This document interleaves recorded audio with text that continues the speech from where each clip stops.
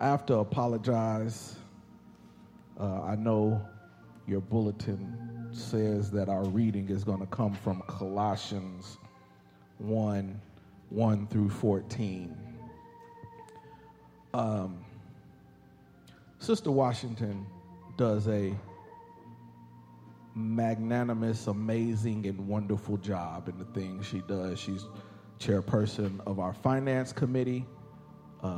She's in the back counting the offering right now.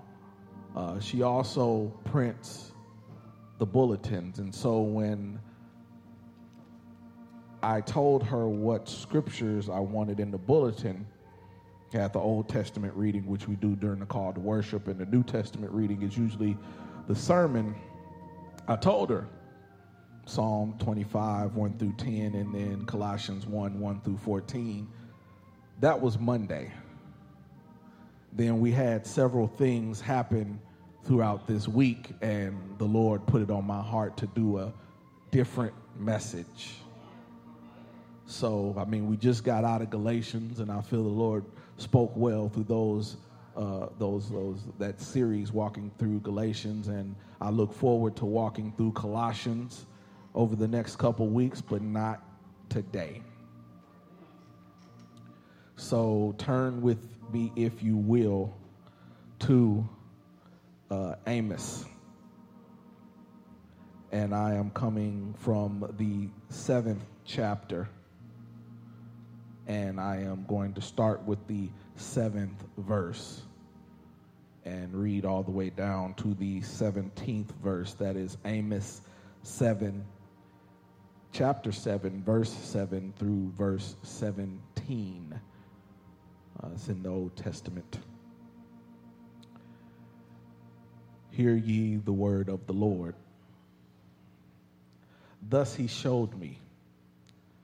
The Lord was standing by a wall that had been built true to a plumb, with a plumb line in his hand. And the Lord said to me, or asked me, "What do you see, Amos?" "A plumb line," I replied. Then the Lord said, "Look, I am setting the plumb line among my people Israel. I will spare them no longer. The high places of Isaac will be destroyed, and the sanctuaries of Israel will be ruined. With my sword I will rise against the house of Jeroboam." And then Amaziah, the priest of Bethel, sent a message to Jeroboam, the king of Israel. "Amos is raising a conspiracy against you in the very heart of Israel. The land cannot bear his words. For this is what Amos is saying: Jeroboam will die by the sword, and Israel will surely go into exile away from the native land." Then Amaziah said to Amos, "Get out, you seer. Go back to the land of Judah. Earn your bread there and do your prophesying there. Don't prophesy anymore at Bethel, because this is the king's sanctuary and the temple of the kingdom." Amos answered Amaziah, "I was neither a prophet nor the son of a prophet, but I was a shepherd, and I also took care of the sycamore fig trees. But the Lord took me from tending the flock and said to me, 'Go prophesy to the people of Israel.' Now then, hear the word of the Lord, you say. Do not prophesy against Israel and stop preaching against the descendants of Isaac. Therefore, this is what the Lord says: Your wife will become a prostitute in the city, and your sons and daughters will fall by the sword. Your land will be measured and divided up, and you yourself will die in a pagan country, and Israel will surely go into exile away from their native land." God's word for God's people, and God's people said amen. Amen. I read from the New International Version, but I like the way the King James Version says sometimes the verse 8, when he says, "Thus he showed me a plumb line," and towards the end of verse 8 it says, "Behold, I am setting a plumb line in the midst of my people. I will not pass by them anymore." The title of my sermon is "God Ain't Passing By Here." Come on, come on, come on here. Come on, come on, come on. Charlemagne says that right action is better than knowledge, but in order to do what is right, we must know what is right. Right action is better than knowledge. But in order to do what is right, we must know what is right. With all that has been going on in this past week, we can kind of feel like God is not here. You have Alton Sterling in Baton Rouge, Louisiana, where I was just in about a couple months ago for a meeting. For a couple days, I was in Baton Rouge, and you have someone that's selling CDs at a store front, corner store, and the police come. First off, I find it interesting because the store owner actually didn't make the call. According to a published report, it was a homeless person that made the call. They had approached Mr. Sterling about some money, and when he did not give him money, he kept pestering him, so he showed him his gun and told him to leave him alone. So this homeless person took a cell phone and called the police. He had a gun, yes, but Louisiana is what we call an open carry state. People can have guns. He should not have resisted.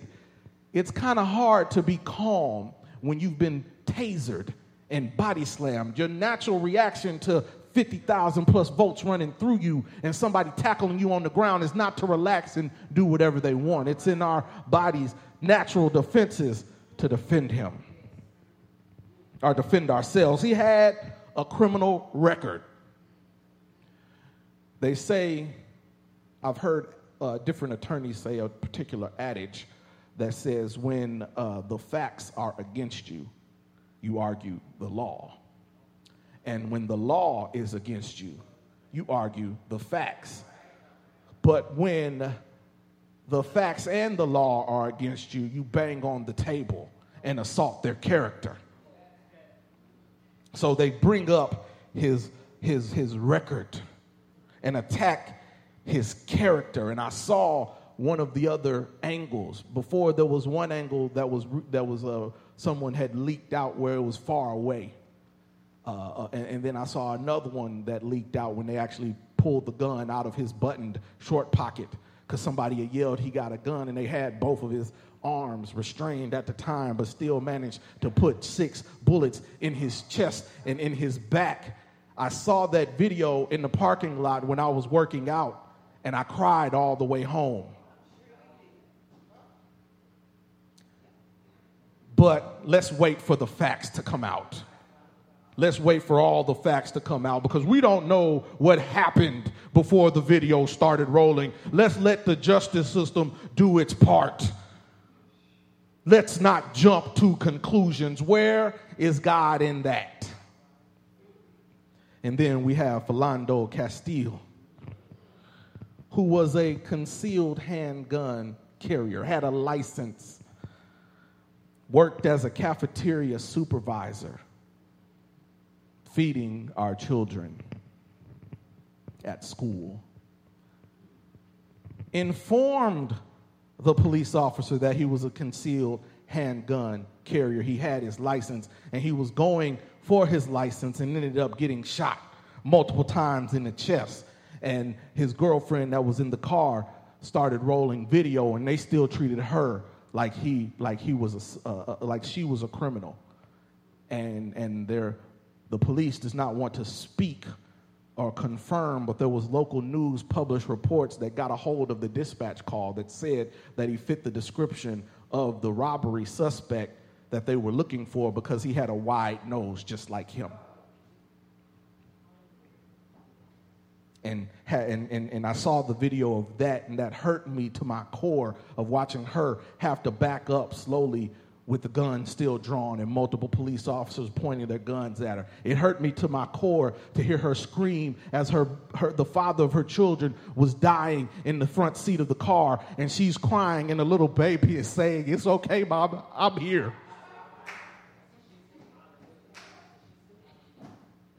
It can feel like God is not there. Let's wait for the facts to come out. Let's wait for the investigation to go forward. Where is God in that. And before we can get past all of that, of course, again, they went to attack this man's character, but lo and behold, he did not have a criminal record. But somehow he managed to get pulled over 63 some odd times. He had no criminal record. And then we have the protest in Dallas. That protest was set up long before what happened with Mr. Sterling and Mr. Castile had happened. That was going, but someone decided to have a peaceful protest, and multiple officers were wounded, and I've gotten differing reports. Either 5 or 4 officers were killed. But I have to say this. If you celebrated those officers being killed, you are part of the problem. Amen. If you think that Alton Sterling and Philando Castile got what they deserved, you are part of the problem. But you have this peaceful protest, and someone decided to start shooting at the cops. Let's wait for all the facts to come out. No, we will not wait for all the facts to come out. We'll start by slandering Michael Hughes, because he was walking down at the protest with an AR-15 on his shoulder. But Texas is an open carry state, and his gun wasn't loaded. And when the gunfight started breaking out, he handed his gun over to the nearest police officer. But his face and name was plastered all over the news as he was the person of interest, and he was the suspect, and he was the person that was doing the shootings. We didn't wait for the investigation to go to the end. And then our very own lieutenant governor gets on national TV and calls the Black Lives Matter movement hypocrites.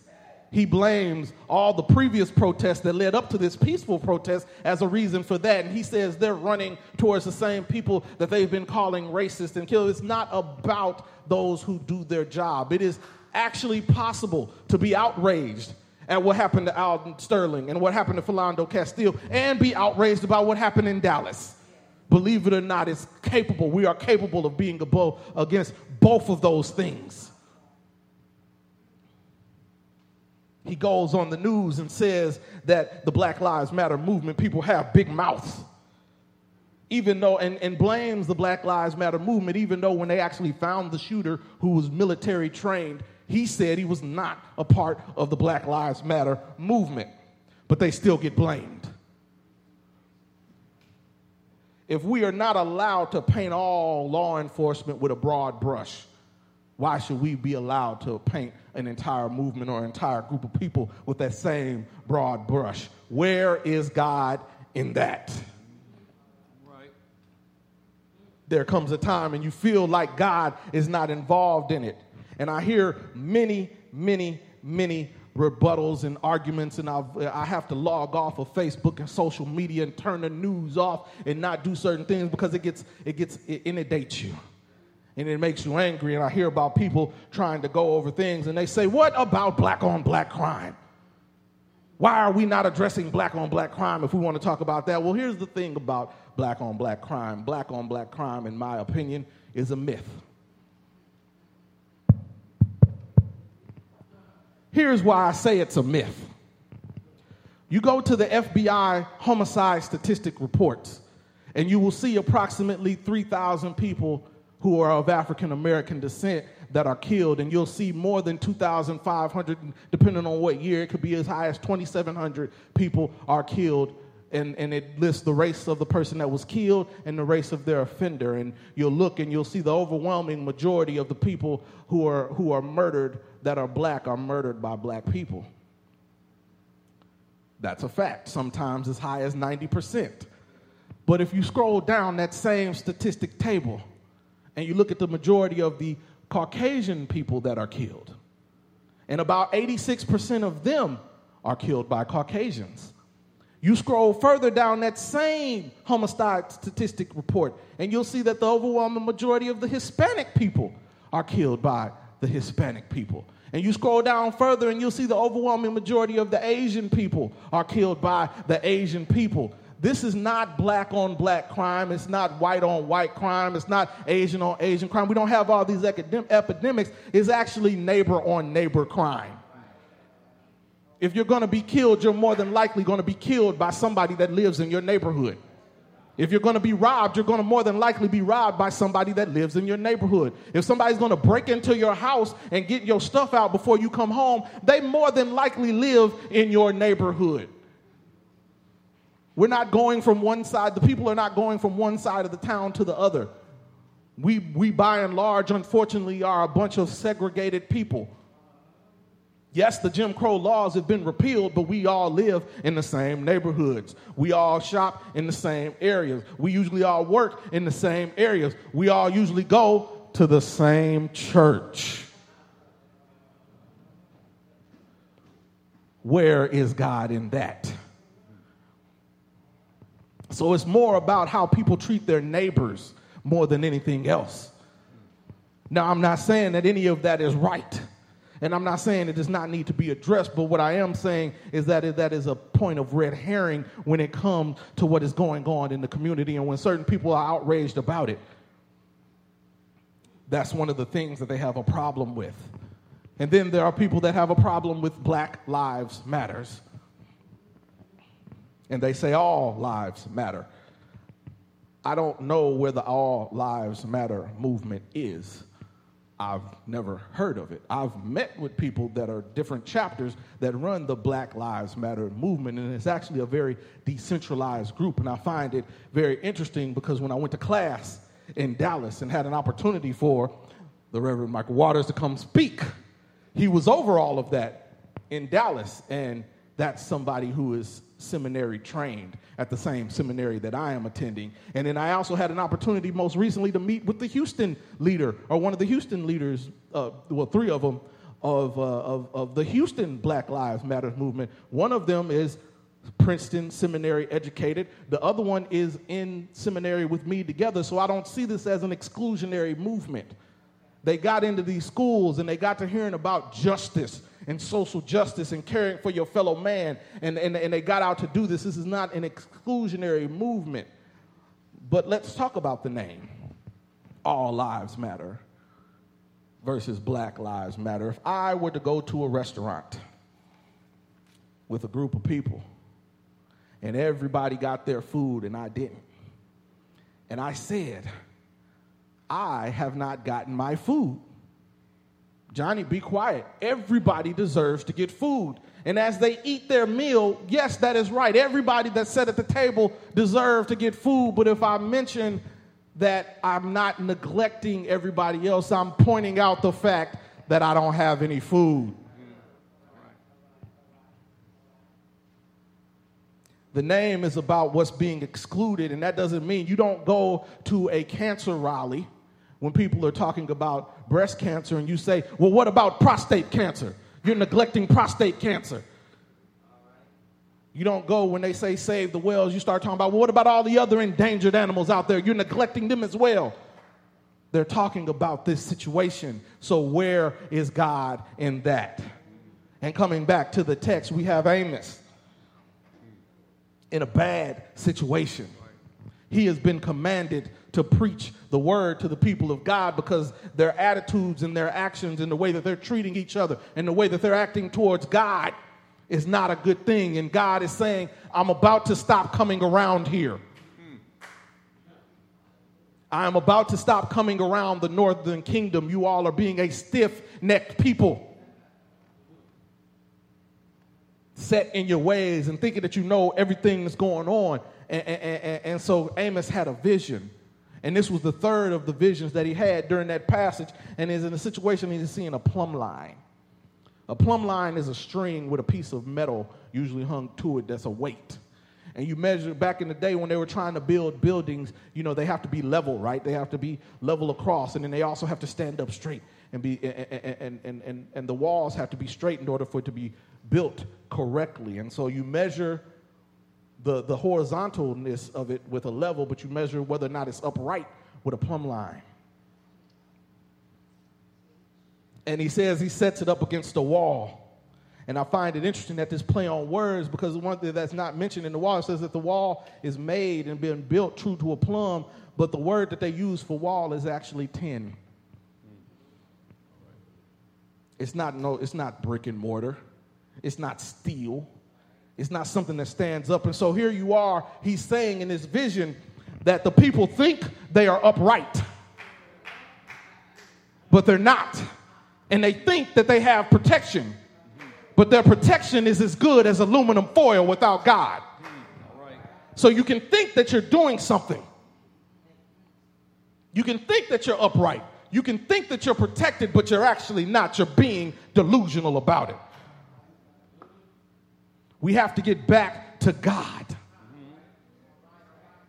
We can't measure by our own standards. We can't measure by anybody else. We have to measure by God's standards. Because when we keep measuring by our own standards, when we keep acting on our own, God is not going to pass by. And so he says that they're in there and there's a plumb line and he's not going to pass by. He's not going to spare them any longer. He's not there. They've gone on about their way. And then Amaziah, the priest of Bethel, he goes to Jeroboam and he tells, he snitches, he tattletales, he rats. Okay. And I find it interesting that this is a priest that is doing this. And here he is and he tells Amos, you can't come around here anymore. We don't like what you're doing. And in some translations, it actually says, earn your bread elsewhere. And I thought about this text and how applicable it was to the time, because in all the anger and all the outrage that I saw amongst the people going on, they would ask, where are the pastors? Where are the pastors? And somebody would often respond, taking your tithes and offerings and going on their way. Now, I'm not saying that all pastors are taking it, but I keep hearing the same handful of pastors being mentioned as if that is the rule and not the exception. I've gotten into several debates and discussions today. They think that all of us pastors are here getting all kind of money and getting fat rich off of the people and not doing it. I've worked at churches where I paid more in tithes to the church than I got in a salary. Average United Methodist Church salary for a pastor in Texas is $38K. You can't get no private jet with that. You can't get no Benz with that. And most of the pastors I know are like me. They work a full-time job and then come pastor on Sundays. So we can't all be out here taking it, but you'll be accused of that. They'll immediately accuse you of that, and that's what they accused Amos of doing. And the part that hurt me the most about Amaziah accusing Amos of doing that is that Amaziah was a priest. Here we are once again, the people of God attacking other people of God. Christianity, the only army where we shoot our own. We too busy shooting each other in the back instead of uniting and coming together. God is not passing by that. And then he tells them to get out of Bethel. And again, when I hear the people asking, where are the pastors? They've been kicked out. We've been kicked out of the schools. We've been kicked out of the music. We've been kicked out of some churches. We've been removed, and we're all about not offending people. And we're letting the tail wag the dog.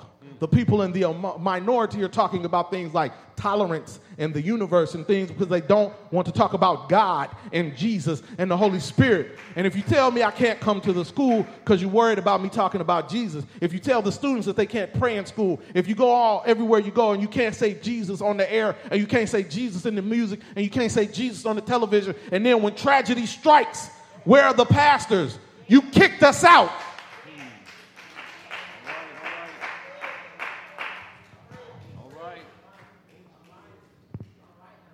It's hard to go where you're not welcomed.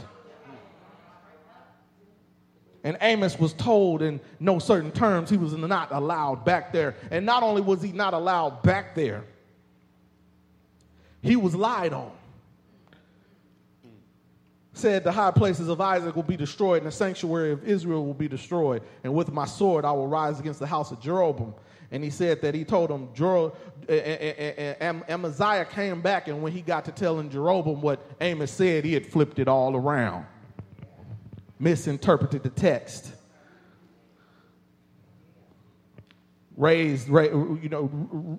put his own translation on it while he was snitching to make it worse. And he told him, and he kicked him out. And so I find it interesting because I see pastor after pastor being told you're not welcome.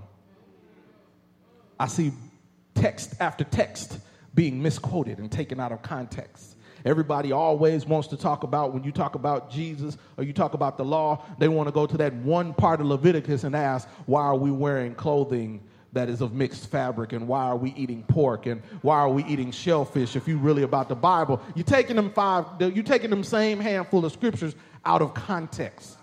There was a reason and a time that they were told not to wear certain things and not to eat certain things in there. But then there came a time in the New Testament where the same person was told, rise, Peter, kill, and eat.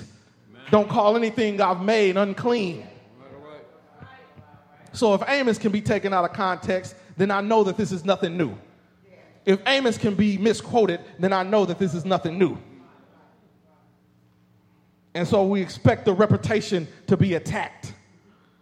We expect the stuff that we say to be misquoted. We expect to be told we're not allowed to be here. And when we are told we're not allowed to be here, then they say, well, where are the pastors? Where is the church? Why are these people leading this? What's going on here?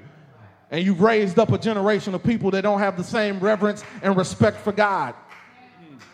Now, I'm not saying this to say that God ordained any of this trouble. I don't teach that.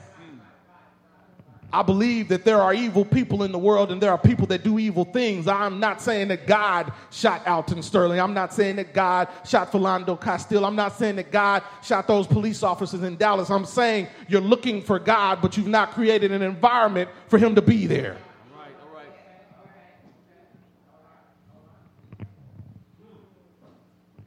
So what do we do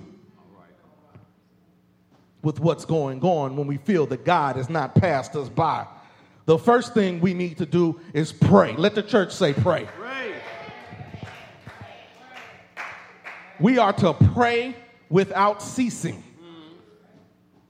We are to pray and continuously pray. And I've heard people say, I'm tired of praying. Well, pray some more. I guarantee prayer will do better than you arguing with somebody on Facebook. I guarantee prayer will do better than you changing your profile picture to all black. I guarantee prayer will do better than you going back and forth and questioning where's the church. We all are the church. You don't need just a pastor to pray. Everybody needs to pray. And that will do a whole lot more than us sitting around arguing with each other and talking big and tough on social media and being as quiet as a mouse everywhere else. Talking big and tough on social media and couldn't bust a grape in a vineyard with a bulldozer. So what do? We pray. And the Bible says to pray without ceasing. The Bible says in Psalm 82 that God stands in the congregation of the mighty. He judges among the gods. How long will he judge the unjustly and show partiality to the wicked? But it says he'll defend the poor and the fatherless and do justice to the afflicted and the needy, to deliver the poor and the needy and free them from the hand of the wickedness. Seek God and pray. The Bible says in Isaiah 55 to seek the Lord while he may be found, and call him while he's near. First Chronicles says in 16, seek the Lord with all his strength and seek his face evermore. And Philippians says, be anxious for nothing, but in everything in prayer and supplication and thanksgiving, let your requests be made known to God. Pray. If my people who are called by my name will humble themselves and pray, will humble themselves and pray, will humble themselves and pray, and seek my face and turn from their wicked ways, I will forgive their sin and I will heal the land. Pray. Pray, pray, pray, and keep praying. You know that last one was 2 Chronicles 7, right? And when you read 2 Chronicles 7, that comes after chapters 5 and 6. And while we read them 5, 6, 7 in the book, the actual time difference in the text between 6 and 7 is 20 years. So we have to keep praying. Second thing we got to do after we pray is not return evil for evil. All right. Amen. Amen.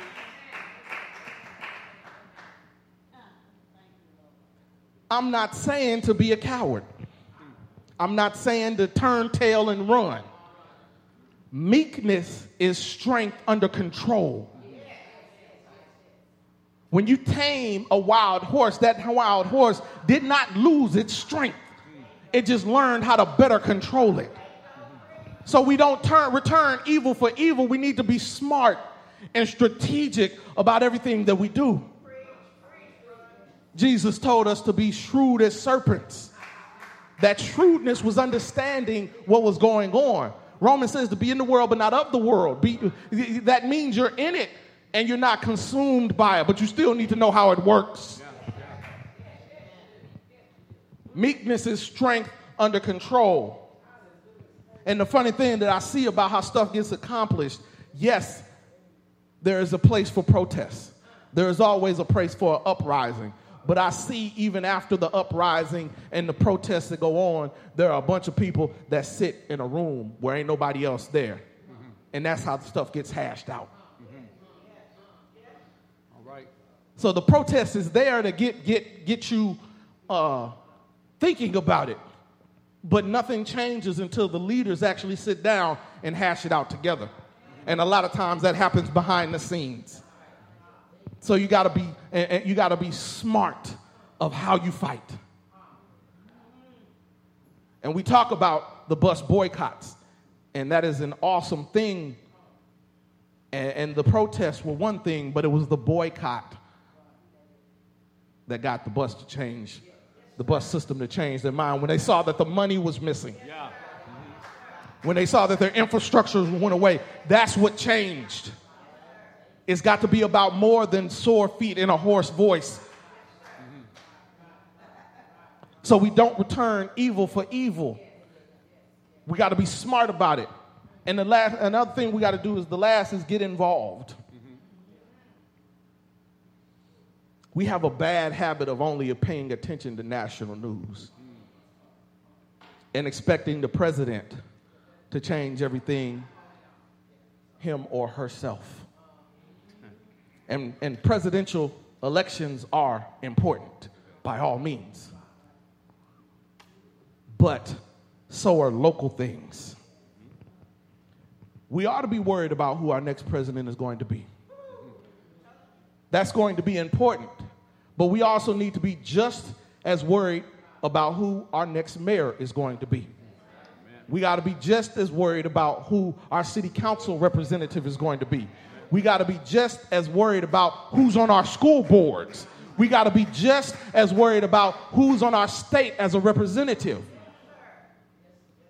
Because by the time there's this national outrage about what's happened, you missed that the election happened locally. And when they had that local election, they redistricted the voting regions and gerrymandered who voted for what. And so then the law got passed locally, and there's a bunch of local laws that got passed that messed you up. And so by the time it makes national news, it's too late.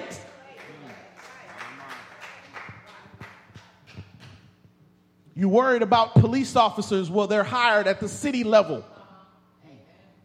If you get involved in the city level, that will help you. Worried about the state patrol? That's at the state level. Who is your state representative? Who is your local representative? You have to turn to that because more damage is being done at your school board and your neighborhood association and your PTA than you could ever imagine. So we need to pray. Amen. We need to not return evil for evil. Right. And we need to be smart about what we do, and we need to get involved. I was at a meeting the other night, and some person said we have to hold people accountable. You worried about how police react. You have to go to your council person and say, if this is not changed, I'm not voting for you next time. We will put somebody else in your place. But if all we do is watch, change our Facebook page to all black, get online and argue with a bunch of people and call them all out their names if they ain't for the movement and ready to tool up and get a gun or do something else when we won't do that much ourselves, then it won't change. We need to pray, not return evil for evil. Be smart about what we're doing in the future and get involved. And then we need to make sure that we put Jesus at the focus of that. Jesus told us how to act. Jesus told us how to love our neighbor. Jesus told us everything that we needed to do in order to get right. And if we'll do it, if we'll spend that time in the book, and not only spend that time in the book, but acting out what's in the book, we'll be a whole lot better off. Jesus, my blessed potentate. Jesus, the bishop of souls. Jesus, the good shepherd. Jesus, the one who hung, bled, and died for my sins. I can turn to him. Kings and kingdoms will all fade away, but there is something about Jesus. Jesus is the name above all names. Jesus is the name that every knee shall bow. Jesus is the name that every tongue will confess that Jesus is Lord. We got to turn to Jesus because he died for our sins. But that's not where the story ended. He got up with all power in his hands. In the name of the Father, in the name of the Son, and in the name of the Holy Spirit, the doors of the church are open, and we invite you to come.